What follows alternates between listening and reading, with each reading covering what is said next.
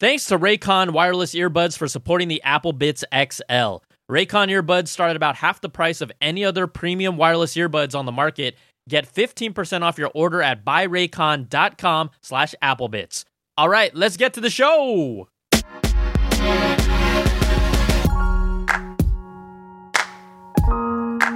What's up, everybody? Welcome to the show. It's the Apple Beats XL for everything good and bad inside the world of Apple. Brian Tong here, a.k.a. BTZ, a.k.a. Asian Usher, a.k.a. Walking Grass. Back in the day in elementary school, I was so short, I had a flat top that when I walked by the school window to get to class, all you could see was my hair, so then I was called Walking Grass. But you don't care about that. I don't. Obviously, I don't. That's why I told you about it. We are here to really cover, for those of you that are new, just all the ins and outs, the big headlines around Apple, good and bad. We also talk about tech outside of that, but I do have to apologize because last week I didn't have an episode. There were a lot of things going on in this world. I was in the middle of a move, and so I apologize. But to make up for it, this episode, this is going to be a beefy one. We have Mark Gurman from Bloomberg, who talks about the latest breaking story about ARM Macs going to be happening, but not only happening, announced at WWDC 20. We talked to him. We get all in depth about that. Then I'll have some more stories to talk about, plus your voicemails. So I'm taking care of you. This is the first time I've missed an actual weekly episode in 2+ years. Not bad. I'll make it up for you because with WWDC coming in, we're going to have a lot of extra coverage there. So thank you for your patience. And also, thank you for your support. Patreon.com/Brian Tong is how you support the show. I'm completely independent. I know times are crazy, and I appreciate all the support I'm getting. It starts at $2 per month. It supports the podcast, all the work I do. You get benefits at different levels. You get early access to the content, the podcast here, and a completely ad-free version of the show. So patreon.com/Brian Tong, starting at $2 per month, $5, which is a cup of coffee, $10, $25, the $100 platinum level. It's all there, patreon.com/Brian Tong. And be a part of this show. All you got to do is just call in. How do you do it? Record a voice memo on your phone, your name, where you're from, what you want to talk about, the questions, the comments, the insights, the corrections. Send it along to applebitsshow@gmail.com. That's applebits with a Z @gmail.com. All right, we're going to start things off first. Here's Mark Gurman from Bloomberg and I. We're talking about ARM-based chips coming to the Mac. All right, everybody. Mark Gurman from Bloomberg, friend of the show, in the house. The scoop du jour, scoops all day. Mark, thanks for coming on again. Really appreciate your time. Yeah, thanks for having me. This is obviously exciting times, lots of news out there, big dev conference. This is the, heat of the moment for you and I. Obviously, there's, a lot going on in the world right now. And so sometimes it's hard to talk about, Apple and technology amid all this. But, for those interested, here we are. Well, I think that's a great point because to just remind people, we completely acknowledge everything that's going on, coronavirus, unemployment, Black Lives Matter, everything that is surrounding us in a truly unreal year that no one could have ever imagined or predicted. But at the same time, we do love tech and we're not going to be insensitive to those things. But, it is kind of like I would say, honestly, like a fun distraction to be able to talk about this stuff because this is the stuff that's always kind of distracted us. But now there's just bigger things happening in the world. Yeah, I mean, absolutely. I mean, I've talked to so many people. I've heard so many stories about, racial inequality, injustice going on. And it's been really eye-opening, to me to hear all those stories. And, obviously the police brutality situation with George Floyd and his murder. It's really been on the mind of everyone right now. And like you said, the coronavirus as well. So, this is all very difficult, and it feels very small to talk about these types of things. But obviously, there's still lots of people, interested in it. That these are, our jobs to talk about it, and so, maybe we're not happy to talk about it right now, but the interest is still there, and the developer conference is still happening in 11 or 12 days or so. So wow, here we are. Here we are. I really appreciate the perspective, Mark. a good man you are. So let's jump into, to me, the biggest story of the week, your story. You've been working on this for a while and kind of dropping nuggets, but this is kind of that full force, like, here it is, all on a platter. You reported and put it out there. Apple, not only are they going to ARM chips from Mac processors, but we might see that announcement at WWDC. Can you kind of just get in that story for these listeners here that just haven't heard about this? Yeah, sure, Brian. So I'll give you the timeline here. So in 2018, it was early 2018, so I think 2.5 years ago, we wrote that Apple has decided that it is going to drop Intel and move to its own Mac processors starting in 2020. And at the time, we wrote that Apple had gained confidence after it created the A12X chip in the 2018 iPad Pro. They felt that was the first processor that was fast enough and good enough to potentially put in a Mac. And now here we are, 2-3 years of advancements later, and it's going to happen. So we wrote in April that they are gearing up to start selling Macs starting in 2021, next year. They're working on many new ARM Mac processors, the first of which would be based on the A14 processor that's coming to the iPhone later in the year and the iPad next year, not 2020 as some had said. And this would be a 5-nanometer chip, super fast, and for the Mac version, it would have its own graphics processor and its own neural engine and be really speedy and power efficient. And then now, a couple days ago, we wrote that Apple is going to plan out, or it plans to announce this transition at the developer conference on June 22nd. And it's going to be very interesting, right? I mean, this move is a long time coming. They've been working on it for several years. And I think the big story here is that it shows how much Intel really dropped the ball, right? They basically had one job, and that was to retain its most famous client, Apple. And they weren't able to do that. Apple, creating a chip division about 10, 12 years ago, has gotten to the point where its chips are, according to them, or will be according to them, better than Intel. So I think that's a really interesting, sideshow here. And this is basically the end of the Intel-Apple relationship, given that Apple is going to be dropping their modems in iPhones starting later this year as well. And I mean, that's one of those moments, it does happen to companies over time. We've seen how AMD has even been surpassing Intel performance on the GPU side, on the processor side. And now that you have AMD and Apple coming at them from two different directions, and Apple, like you said, kind of just eventually they will be cut off from their processors. That it's like seeing one of those giant monsters in tech that is, I don't want to say aged out. They'll still be around in other ways, but not at that top tier anymore. Moving forward they'll still be around, but in the next 5 years or so, Intel's going to be a whole lot different company now. I would agree with that. I mean, to be fair to Intel, Apple only results in about 5 to 10% of their overall sales, right?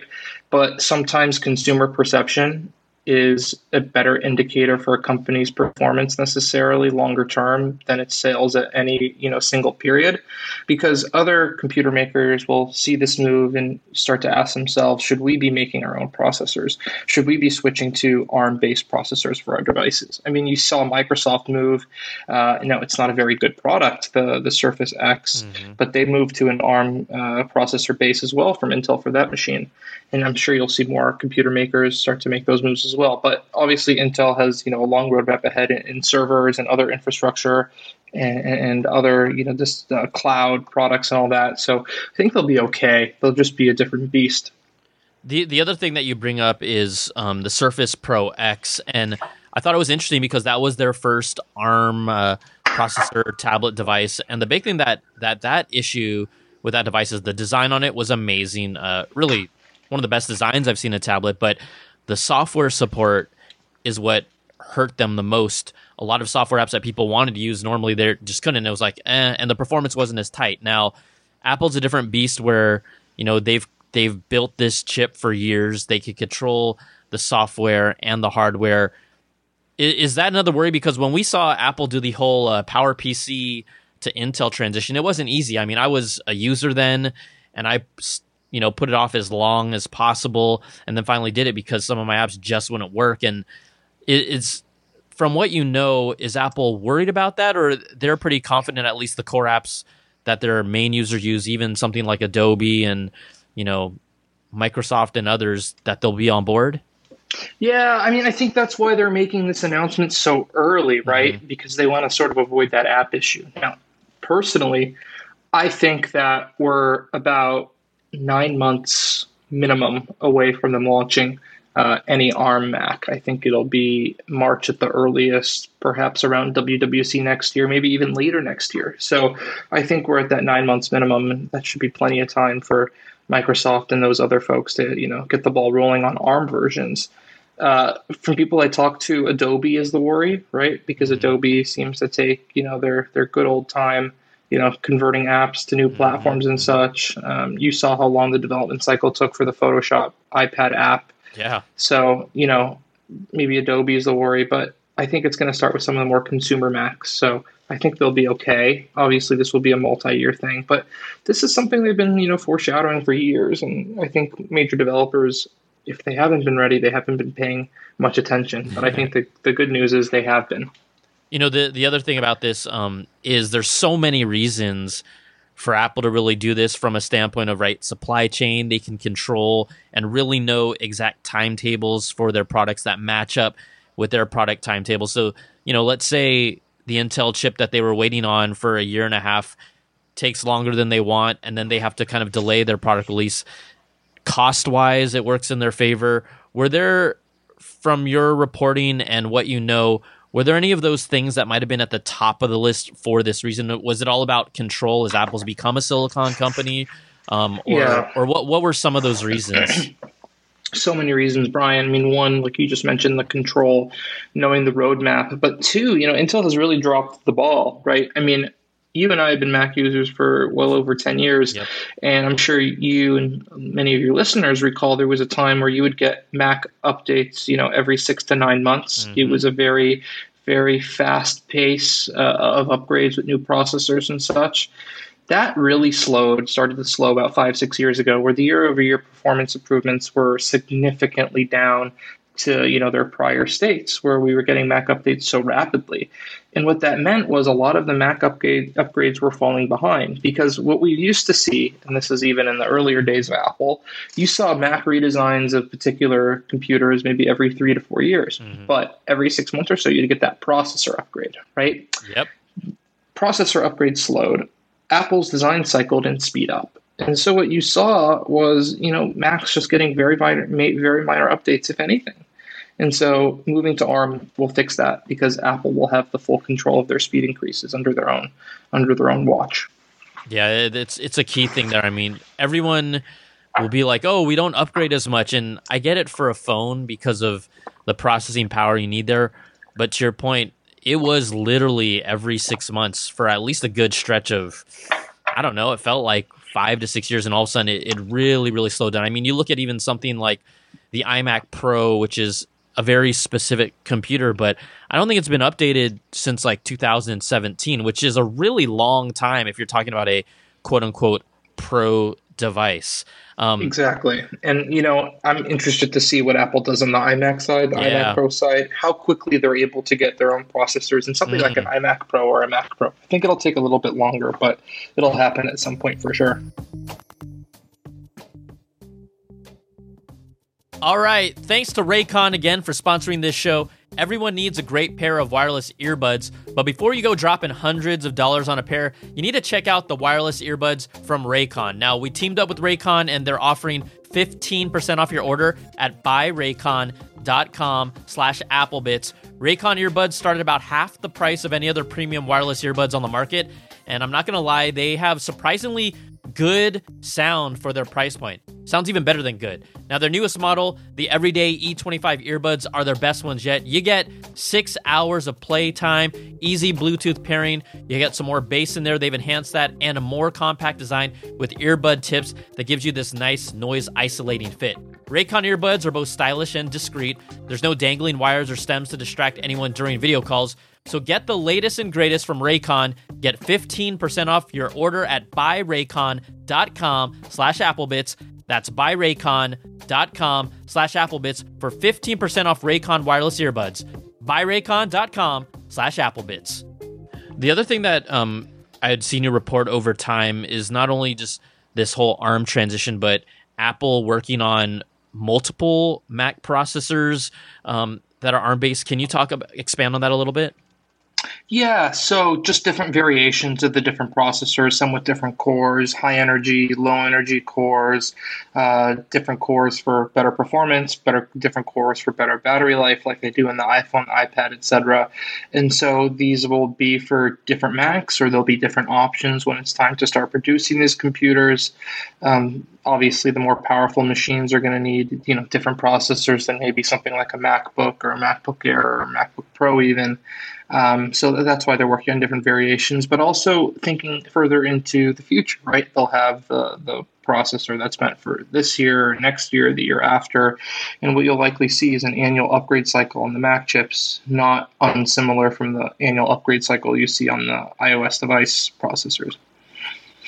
Also, you talked about how the A12X was kind of that processor that in their mind said, oh, this is that processor that we can move forward with. And it was interesting that you pointed that processor out specifically because the iPad Pro used the A12X a couple years ago, still use the A12X for this year. And at the same time, I feel like they haven't even unleashed all the power that it has because there haven't been those Pro apps that complement it. And so, it feels like these processors still have a lot of headroom and they're just absolutely crushing the competition as well. Yeah, I agree with you. And I think that takes you back to the software side of the iPad, right? The software is sort of still behind the hardware, despite the latest updates with trackpad support and all that. But on the Mac, the software capabilities are really limitless to some extent. So I think you'll see a lot of that power be pushed further. Something so interesting to me about the Apple processors is the overall efficiency, right? Like, I'll give you an example. The iPad Pro, I think, has 6 gigabytes of RAM, and my 16-inch MacBook Pro here has 16 gigabytes of RAM.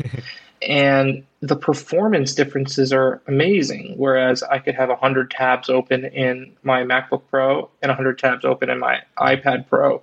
The iPad handles it no problem, right? The MacBook Pro, this device that costs 3x the iPad Pro, supposedly better performance and all that, the thing gets ground to a halt once you have those many, tabs open. So for sure, the efficiency story is going to be really big on the Mac, and it's exciting to see, future Macs that are going to not really need fans. You're going to see much better performance, much better battery life. It's going to be very interesting. Yeah, the software and hardware matching together and just really unlocking that power. I'm excited for it, and like you said earlier, they are going to target this for consumers first. It'll have the power, but they're going to have to probably wait a little longer, especially with professionals that already have their workflow in place. Pros, even someone like me, I'm not going to, I'll try one, but I don't think I'm just going to jump on board to an ARM processor right away if everything is not in the place that I want it to be. So we talk about software. Obviously, WWDC 20 is going to be a whole lot of software. Is there anything that you're looking forward to? For me, I can't wait to see, hopefully, maybe what they do, new bells and whistles with iPadOS and watchOS specifically. Those are my two that's what I'm locking in on at WWDC to be the most excited about. But is there anything for you that you're hoping to see at WWDC that you don't already know? Yeah, no, that's a good question. The ARM stuff at WWDC is certainly going to be the highlight of the show. If nothing changes between now and then. I don't think the iOS updates are going to be extremely significant. But, I saw this Android 11 beta yesterday, and obviously the upgrades there were not super significant either. So I don't really think it's a huge competitive disadvantage. I don't think we're going to see a big push on widgets or a redesign or anything like that. I think it's all going to be a little bit more muted.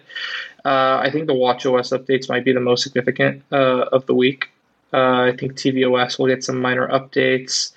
I don't think the iPad OS changes are going to be that significant either. I think the big story this year was the trackpad support and the Magic Keyboard, but certainly there'll be, a few new bells and whistles across the system.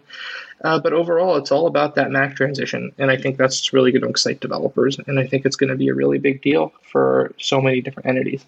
Yeah, it's. I mean, this is like you said, big news. This is a fundamental shift in Apple, and quite honestly, for us on the outside, it's fun to see that instead of just saying, here's the same new products upgraded every year. Like, no, we're getting a brand new architecture coming up. So I'm super stoked for that. Okay, you also have a lot of other stories reporting around Apple. We'll stick kind of in the whole Mac sphere. And you reported recently about Apple's new trade-in program that will be happening in stores.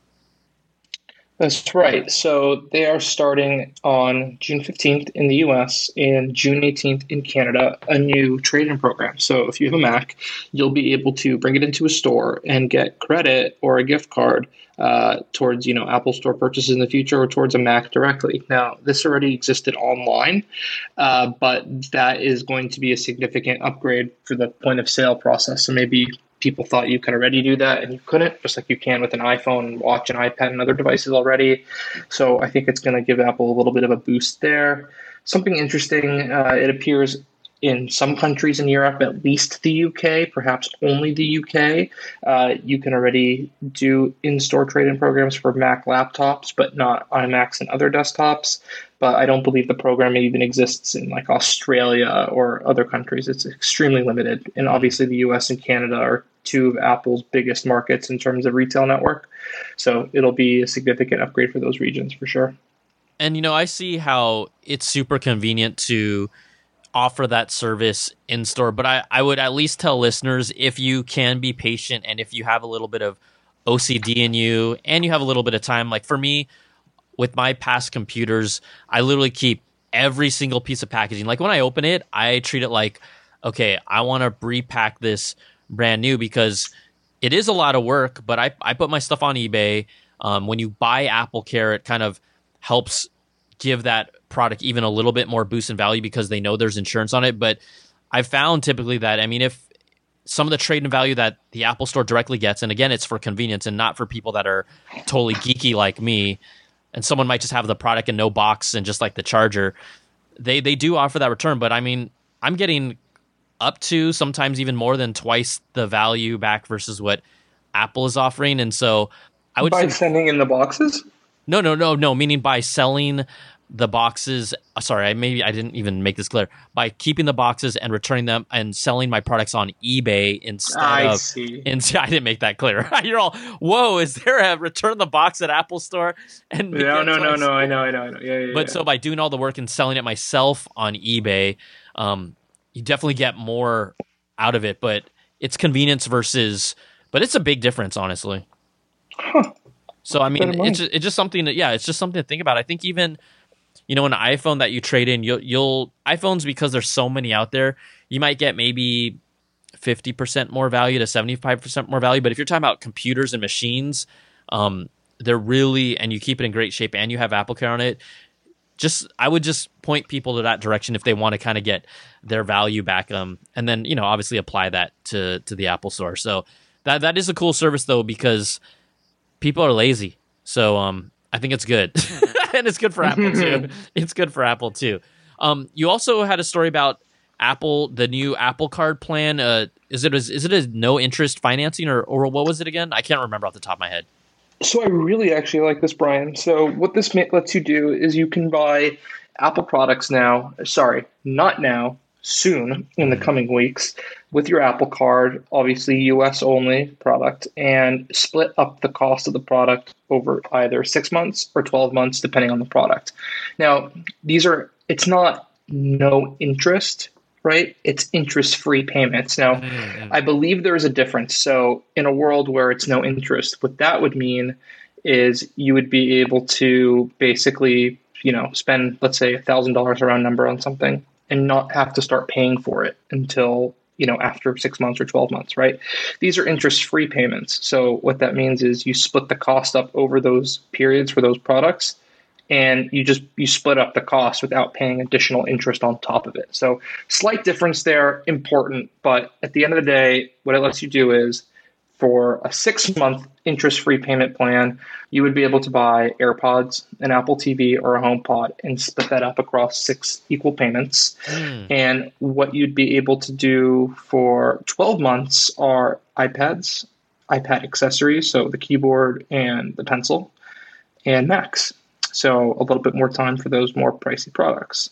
And this would work through your Apple Wallet app, attach the monthly payments to your monthly Apple Card statements, very similar to the Apple Card iPhone payment installments that were added for 24 months interest-free payments in December. But obviously now what you're getting is an ability with the Apple Card to buy any Apple product in the US and split up the cost over several months. This is going to be great for consumers who don't want to pay for the pricey Apple products all at once. And it's going to be great for Apple because it's going to spur sales. And it's also going to be great for, even Goldman Sachs, because I imagine people are going to sign up for this credit card specifically for this feature. And this takes you back to sort of the whole bundle situation, right? Apple using the Apple Card as a way to bundle all their products, the monthly payments, generating new recurring revenue. This is a great thing for Apple's business model moving forward, and I hope that's not lost on people. A couple things about this program. I don't recall if I've mentioned them before. One, this will work with the education discount. Two, a neat thing that you would be able to do is, one, this will work with your, you'll be able to throw in Apple Care on there as well. The second thing is, and this is a little scoop for you, Mr. Tong, is you'll be able to make down payments. So it's not the entire purchase price. Let's say you buy a Mac Pro for $5,000. You can make a down payment towards it first for $2,500 and then split up 12 months of that remaining $2,500. So that's, an interesting part of the program. That's as well. That's a super, that makes that card so much more versatile depending on people's financial situation. Quite honestly, I've just only, I don't know, with your Apple Card, I really only use it on Apple services and any Apple products that I buy. Are you using it for everything you do, or no? Just for iCloud storage and App Store purchases, iTunes, movie rentals, et cetera, et cetera. I don't think it's a good credit card at all for anything other than Apple purchases. In fact, you can get better cash back on rewards rates, I think, through Chase and some other credit cards for Apple products. But the convenience is there, so I use it. Their 1% cash back with the physical card it's horrible. It's below industry standard. Yeah. The 2% for Apple Pay is fine. It's fine. No complaints there. But there's sort of a credit card buff, right? You can get a Chase Freedom Unlimited 1.5% cash back with the physical card. You have the Citi Double Cash card, which is 2%. Obviously, cash back on everything with the physical card. American Express has their Amex Gold card, which has a ridiculous, 4x rewards rate on restaurants. So anyone listening to this that wants to sort of boost their credit card rewards, what I would do is I would sort of look at your spending, outline the categories that you spend the most money per month, and then find the best credit card for that spending. Obviously, that's not something everyone is, able to easily do, depending on credit situation. Lots of banks put limits on how many credit cards you can apply for in a certain period of time. But if that's something you're able to do, I would encourage anyone to try to optimize that, right? You have these credit card companies and the banks essentially giving away free stuff. So, I'd be first in line to take advantage of that. Man, I don't know if you're familiar with the website called, I think it's like the Points Guy. The Points Guy, yeah. I feel like I just got a lecture from Mark Gurman, the Points Guy, just right there. That's funny. And it's like right now, given the whole travel situation we're in, points are obviously not as valuable. True. I feel like cash is cash. So I think it's good to sort of, in terms of your credit card strategy, and sorry to bore you with credit cards. No. Actually, I think this is actually kind of interesting, quite honestly. No, it's free money. So What I would want is a good mix of cash back and rewards points and sort of optimize for what you're looking for. If you're trying to plan a big trip, you might want to put more things on a points credit card. If you're looking for that cash back, I would move towards a cash back credit card. And there's plenty of decent options in the market right now. There's some interest-free credit cards or no interest credit cards for several months. You just have to make, certain minimum payments. So I would take a look at that. There's credit cards that do, cash. You can transfer your credits from your credit balances from credit card to optimize that way. So obviously, this is not financial advice for anyone. Just disclaimer there. But if you're interested in it, I would do the research and then make decisions. Mark, someone's going to be like, "Hey, Brian, I opened 10 new credit cards because of Mark. Thanks." Yeah, I'll tell them to re-listen to my disclaimer. Yeah. Amazon 5% back also. That is definitely in my pocket. All right. All these stories that we've covered, these are all Mark Gurman, Bloomberg stories that he has put out that are completely his own and all his hard work. So, you keep on crushing it. And I love the fact that your stories are, for example, like the ARM chip story. That's something that's been built up over years. And so there's kind of a different level of credibility. And that's why I love having you on the show when this is a story that hasn't just happened like, overnight. This is years in the making. So I just want to say, like, you're doing amazing work, and it contributes to, a lot of people, not only what they know, but kind of to keep all that buzz and fun stuff going. So I just want to say thanks, man. It's really good stuff. No, thanks for having me. Your podcast is tremendous. Obviously, your personality is infectious, and people love talking to you and listening to your stuff. I remember you in the prize fight in the Apple Bite days. We got some cooking for that, baby. Don't even trip. That's hilarious. I've got some stuff cooking. Good. But yeah, I, to your point, I love doing this. I love the community discussion and being able to talk about these things. I love the people who, are in this community together. And I love the people who, read up and contribute and, send in their opinions via Twitter, email. And I just love engaging in conversation with everyone. So happy to do this. Yes, sir. Okay, before we go, quick question. Are you going to miss WWDC because it's all virtual, or are you more excited about it? Where are you with that? I mean, it's going to be different no matter what, but I'm just curious. Well, the good news is that I get to be there, right? No, just no. I'll probably be there regardless, so I'm just joking. But I think it'll be fine. It's great to be able to go there. What I usually would do is, so I'm in LA now. What I probably would have done is I probably would have went up to San Jose or San Francisco for a few days during the week, hang out with people, meet with people, talk to developers and such. Obviously won't have that opportunity this year, but I'm really hoping that it happens next year. I'm not super optimistic about it, but I think there's a better than 50% shot things are back to normal. When I say back to normal, I mean for WWDC by next June. Obviously, the world will still be reeling from everything going on. But we'll see what happens, and hopefully see you there next year. Yes, sir. Oh, completely. Okay, Mark, last question before we go. I know you and I, sure. we like to talk about food and stuff. I like to kind of end this on a high note. I know we're still locked in here for the most, not locked in, but we got shelter in place here in LA. Other states are a little more open. But food is still very important to us. So do you have a restaurant/food recommendation for someone coming to LA that you would like to point them to that really just tickles yo tummy? Oh, that's so funny. It's a good question. I don't have a great recommendation for you right now. If you're coming to LA and you want a sushi place that is sort of a fad here, you can really only get in LA, or I guess in New York now too, Sugarfish, right? I actually went there last night. Very, very weird to be in an environment where the place is basically 80% empty, very limited amount of people. Everything is very spaced out. The staff there was wearing masks in addition to gloves and face shields. So wow. Definitely a very, very interesting environment that we're living in right now. It's very, very, very scary and a dangerous environment in so many ways, referring specifically to the coronavirus here. But yeah, I would encourage, anyone to give a place a try. I don't know, check Yelp. Yeah. I'm the Apple guy, and I guess the credit card guy. Sugarfish is a great recommendation. Love that place. All right, Mark. Well, you know what? Thanks again for your time. Really appreciate it, and we will talk to you next time because there's always a next time with us. So really appreciate it, bro. Thanks again. All right, take care, man. Thank you. All right, so there you go. ARM chips coming to the Mac.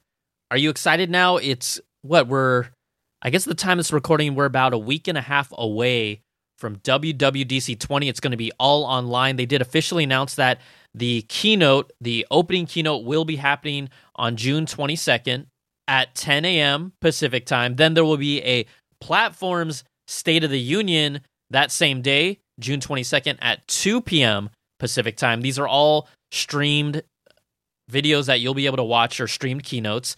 Then from June 23rd to 26th, these are the 100 plus engineering sessions that you'll be able to get access to. And then there's obviously developer forums. There's even one-on-one developer labs by appointment if you are a developer. But ultimately, the date that you all need to know, June 22nd, that's a Monday, 10 a.m. is the big keynote. I'm excited to see it.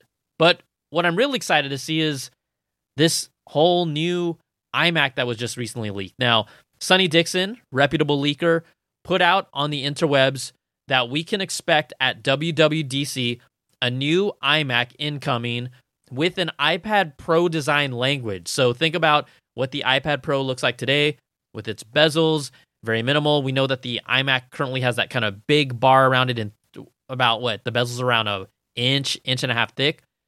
The new design inspiration will be pulled from the iPad Pro. So just maybe think of imagining throwing on an iPad Pro onto an iMac stand. That's kind of what you get, but slimmer bezels, they're always good. So you'll have the Pro display-like bezels, which Sonny Dixon reiterates, a T2 chip that's going to offer new security features and optimize the controller, as well as AMD Navi GPU. So it's a new graphics processing unit for it, and then no more Fusion Drive. A Fusion Drive, if you remember in the past, that was kind of their hybrid SSD and combination, I guess, standard spinning hard drive that you were normally used to, and they would work in tandem to be optimized to get fast access while still giving you all the capacity that you want. That's not going to be around anymore with these new iMacs, according to Sonny Dixon. So it's really there to balance the speed and capacity.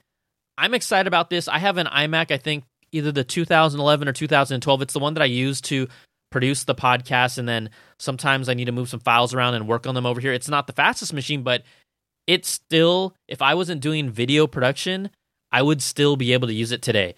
Now, other rumors about this iMac, there have been talks about Intel and using their new Comet Lake processors, which would be their 10th gen 10-core processors, which is a step up from their current 8-core processors in the current iMacs. Those iMacs were updated a little bit over a year ago, but you're getting really an all-new processor, all-new design. If this does come true, Sonny Dixon is typically on the money, so I'm going to lean towards this being very, very likely. The other part is, if that's the iMac, I mean, what are they going to do with the iMac Pro? I think the iMac Pro was last updated in 2017 with that space gray, space black. I accidentally called it space black in my video because it just looks so sick, but space gray. So will we see, if they're going to do this to the iMac line, they've got to do something, at least give us a crazy speed bump and a new redesign with the iMac Pro. So for those of you who have been continuously asking me about the iMac, this is a whole bunch of juicy information. Now, whenever they talk about, okay, new products coming out, sometimes we look at estimated shipping dates of current products to give us maybe some insight of what's happening. That doesn't mean it's going to happen, but if you look online at apple.com in the store, and if you look specifically at the 21.5-inch iMac, there are no delays there. It looks like it'll basically be shipping in about 2 business days. But if you go to the 27-inch iMac, the shipping times look like they'll hit past WWDC and into July. Again, it doesn't mean that they're getting rid of these, but with longer shipping times like that, and these are just the standard models, not build-to-order models, you could think,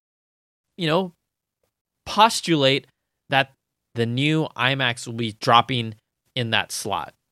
Again, we don't know that for a fact, but that could happen. So this is a substantial Mac update. It's about time that the iMac gets some love in. If it really captures kind of that essence of the Pro display, but there's a computer inside of it, that is a killer product. And it also makes sense to line up the design of the products consistently, where you have now the iPhone 12, based on what the rumors are saying it looks like, is pulling off from the design language of the iPad Pro, which is now influencing the iMac. It's a big chunk of their product line that's going to kind of have this synergy that, and it does, looks do matter, especially with our tech devices, and I think it'll come off really, really nice. Another rumor that's out there, according to a report from Digitimes, although it's casting a little uncertainty over whether we will really see the new redesigned iMac at WWDC 20. Again, this is just 10 days away from now. I got to imagine, fine, at least announcement doesn't mean that they will be available on that date. But according to Digitimes, they're also saying that iMac and iPad models are going to be gearing up a new launch in the second half of this year. Now, this would complement the fact that maybe they announce it at WWDC and then the iMacs come out after that. But they say that Apple's new offerings for the second half of 2020 are likely to include a 10.8-inch iPad Air and a new 23-inch iMac device, plus prospects of a potential 8-inch iPad mini and 12.9-inch iPad Pro with mini LED. Those would be coming out in the first half of 2021. Look, there are no official lines on this, but this is what's being talked about. Another kind of leak from Twitter account Love to Dream, which has dropped not many nuggets, but when he or she does, they're pretty accurate. But Love to Dream is throwing out the idea that Apple could possibly be bringing iPad Pro's Magic Keyboard to additional iPad models. That's a suggestion. Now, again, we saw that with earlier iPads, Apple partnered directly with Logitech to give them all the capabilities and functionality of the Magic Keyboard, but not on the iPad Pros, on some of their other models that are non-Pro. So Apple's more than willing to work with partners. To me, that would indicate that the Magic Keyboard that they have right now, they're gonna keep that to themselves and at least see what the demand is, how many of those units are moving from their website. They're selling the Logitech keyboards that give the track functionality and all the keys to some of the earlier iPad Airs and things like that.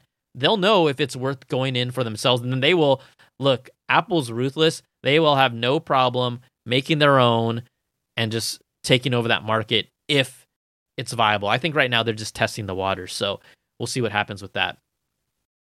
In other news, if you like some of that color, it's spring. Spring has sprung. Spring has sprung. Powerbeats totally wireless earphones.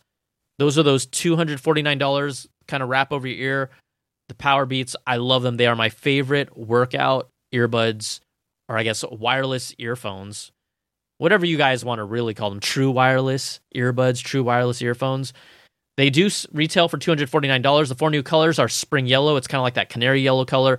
Glacier blue, which is a pastel-y Easter blue. Cloud pink, a little soft cotton candy pink.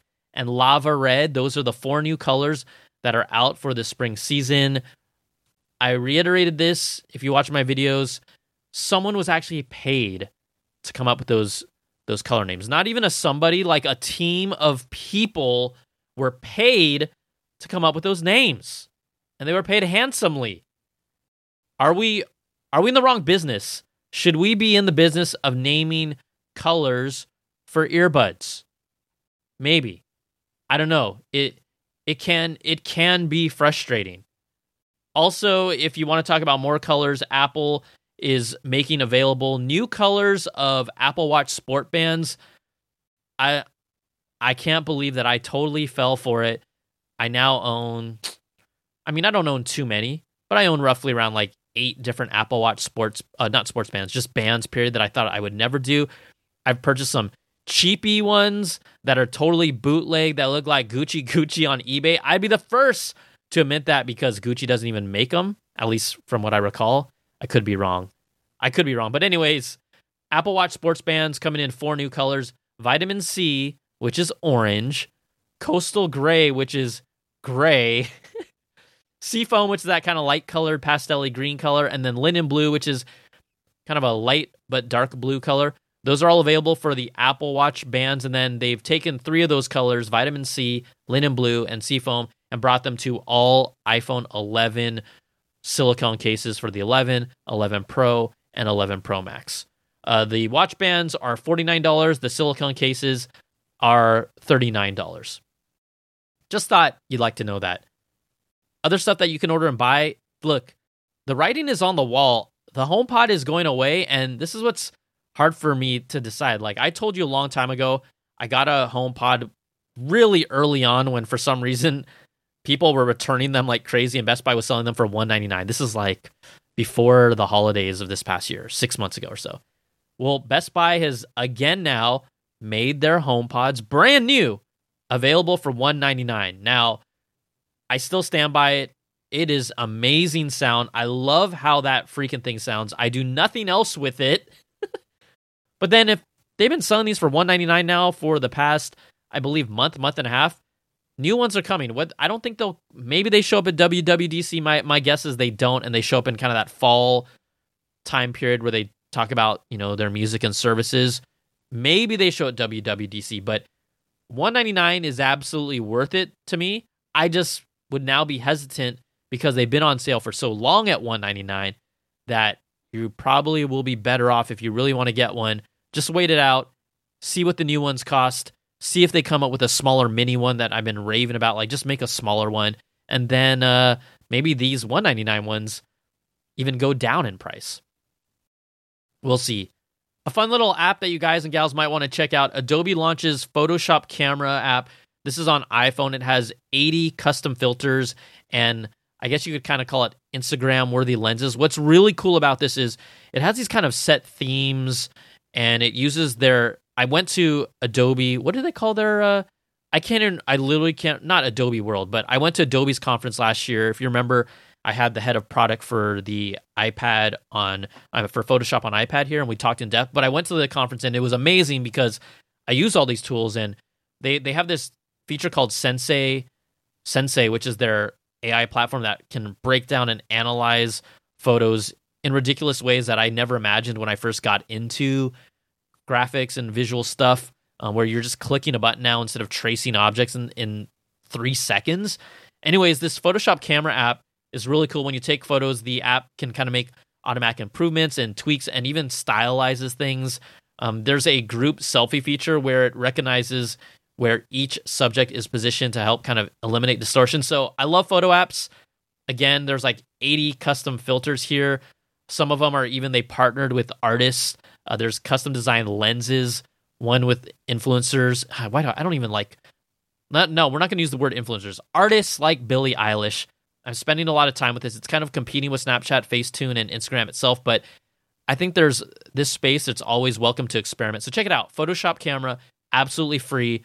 Fun little camera app for y'all.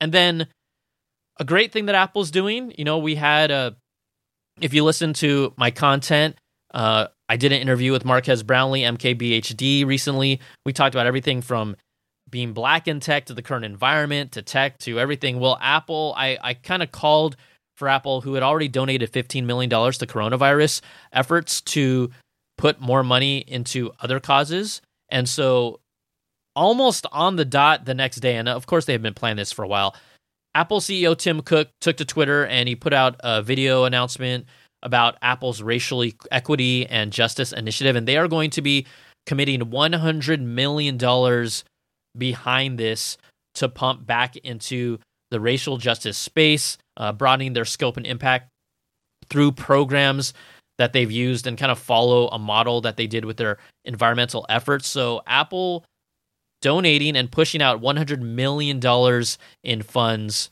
for these causes. So just amazing. And I think some people will be like, oh, that's nothing. It's still $100 million. I think the company that I'd really be critical of is Amazon. I think they donated, was it 10 million? They make $10 million in like 7 minutes. And Bezos is about to be a trillionaire. That guy only cares about one thing, and it's grain. And if I was wrong about that number, please correct me, but off the top, I believe it was $10 million. But please, I'm not trying to spread misinformation. I'm just saying Amazon has to do more, and in this current climate, with everything that is happening, Amazon is benefiting the most, and so is Mr.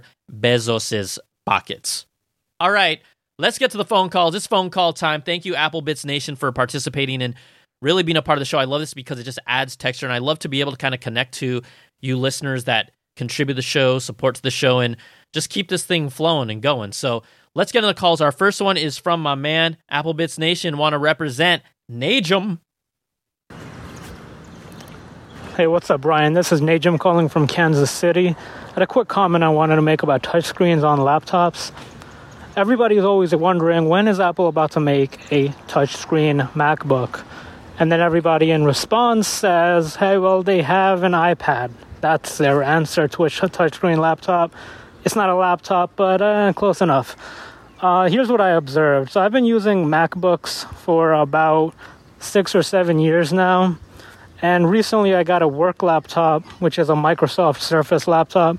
And one thing I noticed was the trackpad is so bad on this Microsoft Surface. And bear in mind, this is made by Microsoft, the company that owns Windows. This is about as premium as Windows on a laptop should or could be. I mean, it's amongst the best experiences for Windows on a laptop, that's for sure. And the trackpad is this bad?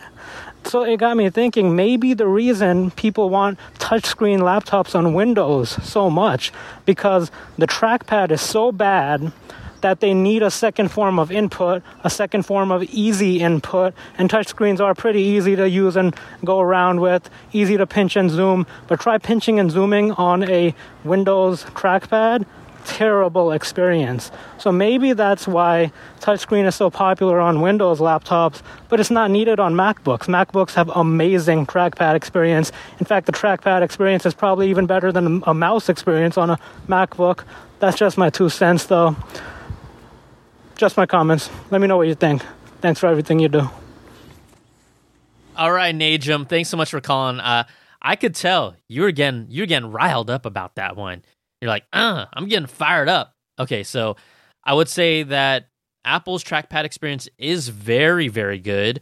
In the world of trackpads and experiencing trackpads, I would say the biggest problem with the Surface trackpad, it actually is serviceable for me, but it's not big enough. It's actually really tiny, and then because of the way that their keyboard is made, it's a little flimsier. But on other products, it does just fine. I think to your point, look, knowing the PC world, they didn't give it touchscreen functionality because their trackpads were so bad. They did touchscreen functionality because they could, and they sometimes they put out stuff that may not have been as well thought of in the entire I guess vision of what they want to do with the product. But I will still say, if you want to do work and play, the Surface Pro is still the most versatile 2-in-1. It's still my favorite pick. But if you just want a tablet, well, then you got to go with the iPad because the tablet OS is superior and the apps are superior. The Magic Keyboard adds another dimension, but you still can't run full-on apps on an iPad. That's really its only biggest bugaboo. Other than that, it's on point. So for me, I've always talked about why not put a touchscreen in a MacBook Pro? And I don't need a complex one. Just give me basic touch, scrolling, pinch, and zoom. They don't need to do anything else. If they did, I guarantee you a lot of people will be happy. I guarantee you, let's say I'm going to say let's just throw out random numbers. Let's throw out fake news. But I believe 70 to 80% of people who own a tablet and own a laptop in their household have touched their laptop screens thinking it was a touch screen when it wasn't. All right, if you agree with me, I want to hear from you. I think that number is pretty accurate. It might even be 100%, honestly.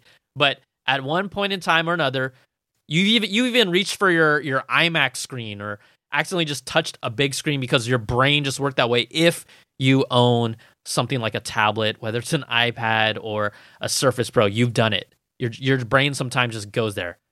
I don't know. I think so. So ultimately, the touchscreen issue or the touchscreen being on a PC, I don't think it was because of the mouse track being bad. They just did it to add functionality.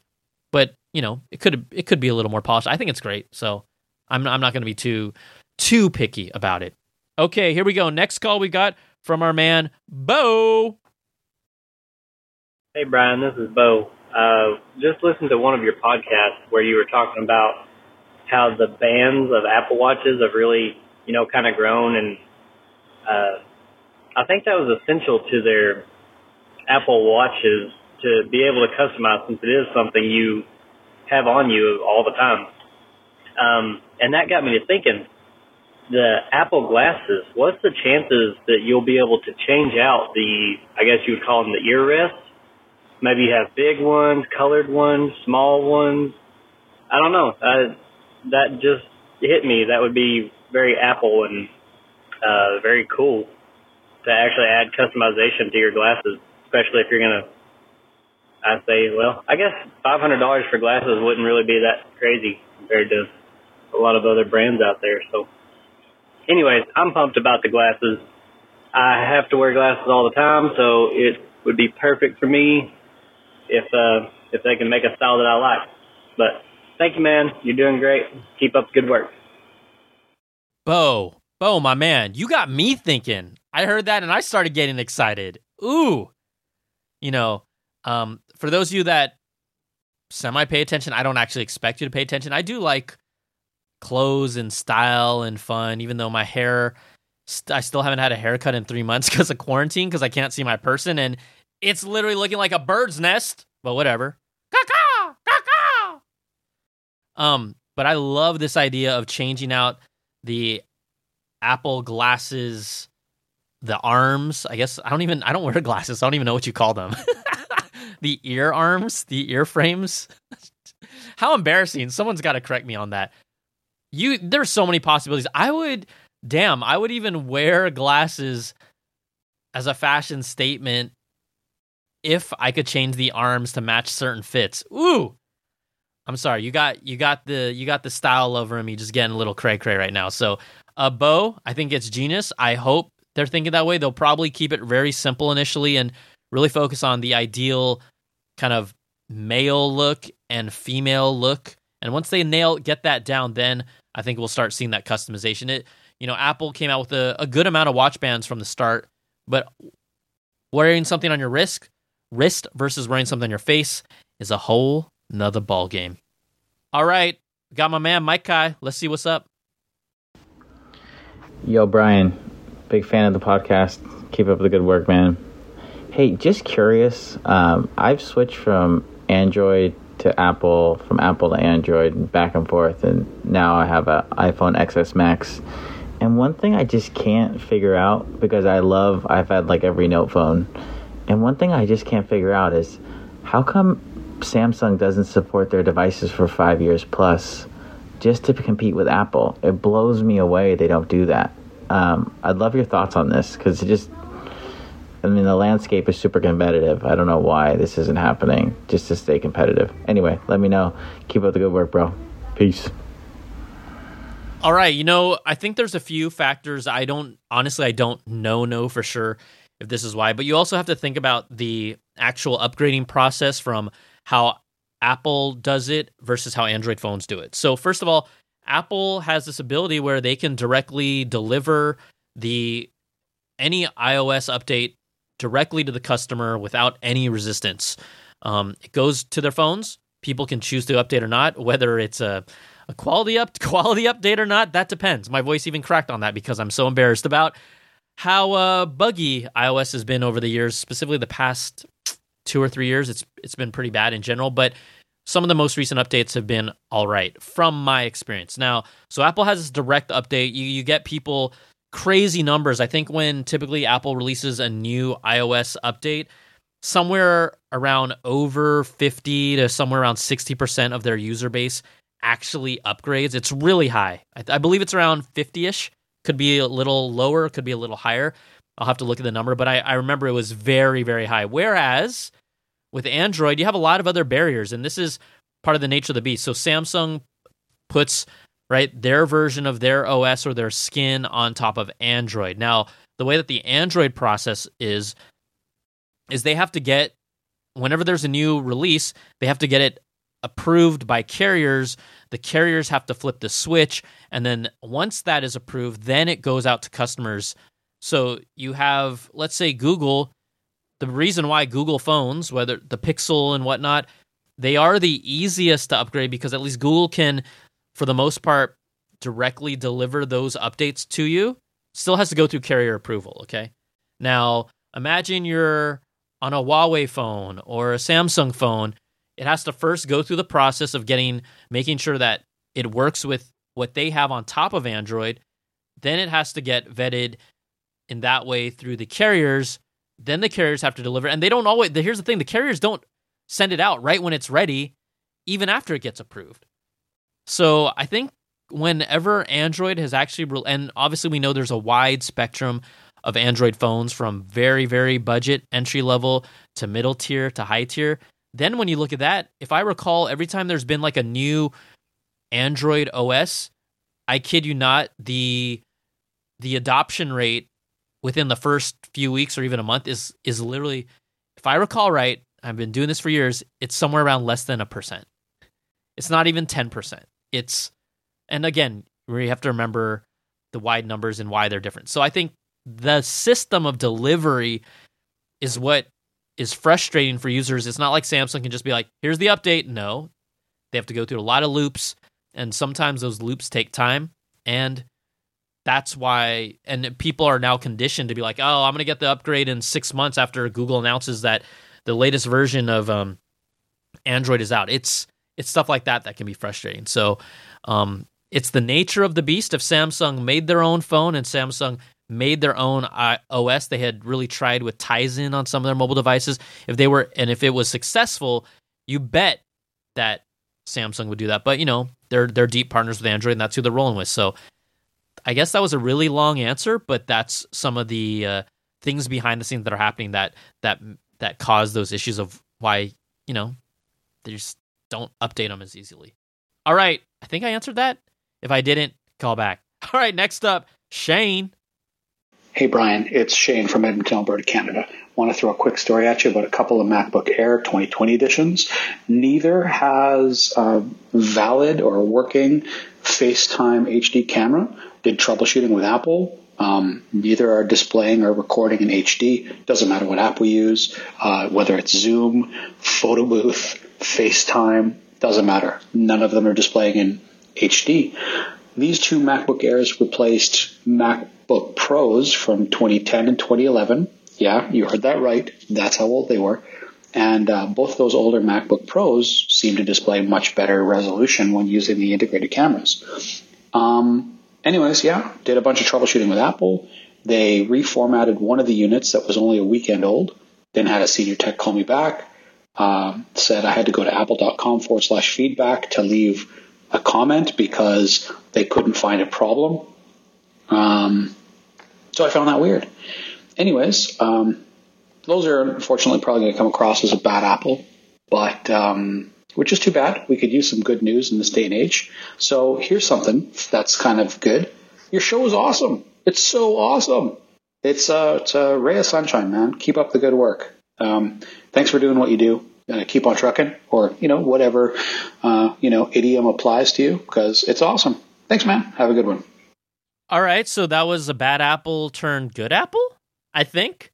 Anyways, I also felt like sometimes you got to let people vent, and it can be cathartic to just let it out. Trust me. I think I've told you my 16-inch MacBook Pro screen shattered on its own. I kid you not, it didn't drop. It just had a crack in the corner. Now the screen doesn't work, and I'm going to have to find the perfect time to get it serviced because it's kind of my workhorse. Not that easy to go without it. All right, next up, final call of the show. Hey, Brian, this is Will over in Austin, Texas. I'm a first-time caller. Been following you since your days over at CNET. Real happy for your success with your own venture now. I just had a real quick question about the iPhone 12 or iOS 14, rather. Trying to get your opinion on 3 topics real quick. Siri, caller ID, taking up the full screen. What's your opinion on it? Maybe taking up a smaller portion of the screen. Picture-in-picture and split-screen multitasking. Not hearing anything about that coming up in iOS 14. Love to get your feedback on that. Thanks. Big Willie style. Thank you so much for calling in. Appreciate the listening and support. The number one rule of this show is that that is a place that shall not be named, and it cannot be said by name moving forward. I'm just messing with you. I just like to goof around and say that. But people like say, oh, from that place that shall not be named. I like how everyone jumped on that. It's fun. All right, so first up, the Siri caller ID. I actually never set it to full screen. I only use it when I'm listening to or when I have AirPods in my ears. So unfortunately, although I know you can set it to take over your screen, I didn't want to. So I've never experienced that, but it sounds annoying that it would. So I would say, if it really matters to you, maybe they'll do a tweak, but I'm going to assume because they kind of want you to see that the person is actually calling, that the screen takeover is the nature of the beast. But I think you're right. Maybe half screen it, do a little bubble, like a notifications bubble instead, might be a little better than that. And then the other thing about split screen on multitasking on an iPhone, they've had God knows how many years to do this. So we're at iOS 13, iOS 14 coming out. Even with the larger screens that have been rumored to be coming out for the new iPhone 12, I don't think we'll still get split screen. I think Apple likes to kiss. And when I say that, it's keep it simple, stupid, because, they don't want to freak out their user base. And I know that we are smarter than that. We are more than capable beings of that, specifically the people that listen to this show that are typically more tech savvy just in general. I never talk down to the audience. I'll leave that to somewhere else. But yeah, I just don't think it's going to happen. In all these years, they could have given it to us. They still haven't. So it would be nice, but I'm going to say probably not going to happen. All right, everybody. Thank you so much for sticking with this kind of, I guess you'd call it the super duper bonus episode. I really just wanted to make up for not having a show last week. So I hopefully did with a lot of content here. And quite honestly, it's a little more quieter type of the year, but we're 10 days out from WWDC. We'll get more stories right before then. And then I cannot wait to completely dissect and break down everything that happens at the keynote. It's going to be really fun. Always exciting to see, what iPadOS is going to do, what watchOS is going to do. And we won't even see the new hardware for watchOS yet. Typically we don't, but it's going to inform us of more things that they're doing that you'll be able to do with the watch that you already have. How sick is that? I love it. All right. Big thanks to our Patreon supporters. This show is completely supported by you independently. I'm so thankful and grateful. Our Platinum Apples always get a shout out at the $100 level. Brandon Ledford, Gil Cabrera, Wesley Frater, Jarrett Lewis, and Eric Cohen. Thank you for your contribution. Thank you for all of you who contribute at every level. Look, some of you have not received mailers. I did just move. My goal is to get those mailers out literally this week. Crossing my fingers. I know you've been patient. I'm going to do the damn thing. Patreon.com/Brian Tong. That is the place to support the show, starting at $2 a month, $5, $10, $25, $100.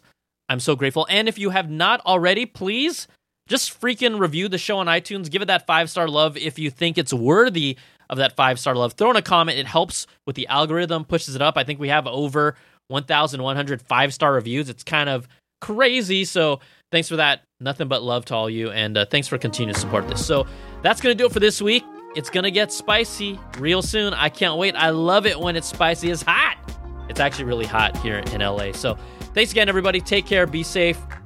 Hold your loved ones tight. And we're going to keep on getting through these crazy times together. This tech stuff, it's a distraction sometimes. It's a needed distraction, but we love all of it. And I'm grateful for all of you. So take care, everybody. Be safe. We'll talk to you soon. Peace.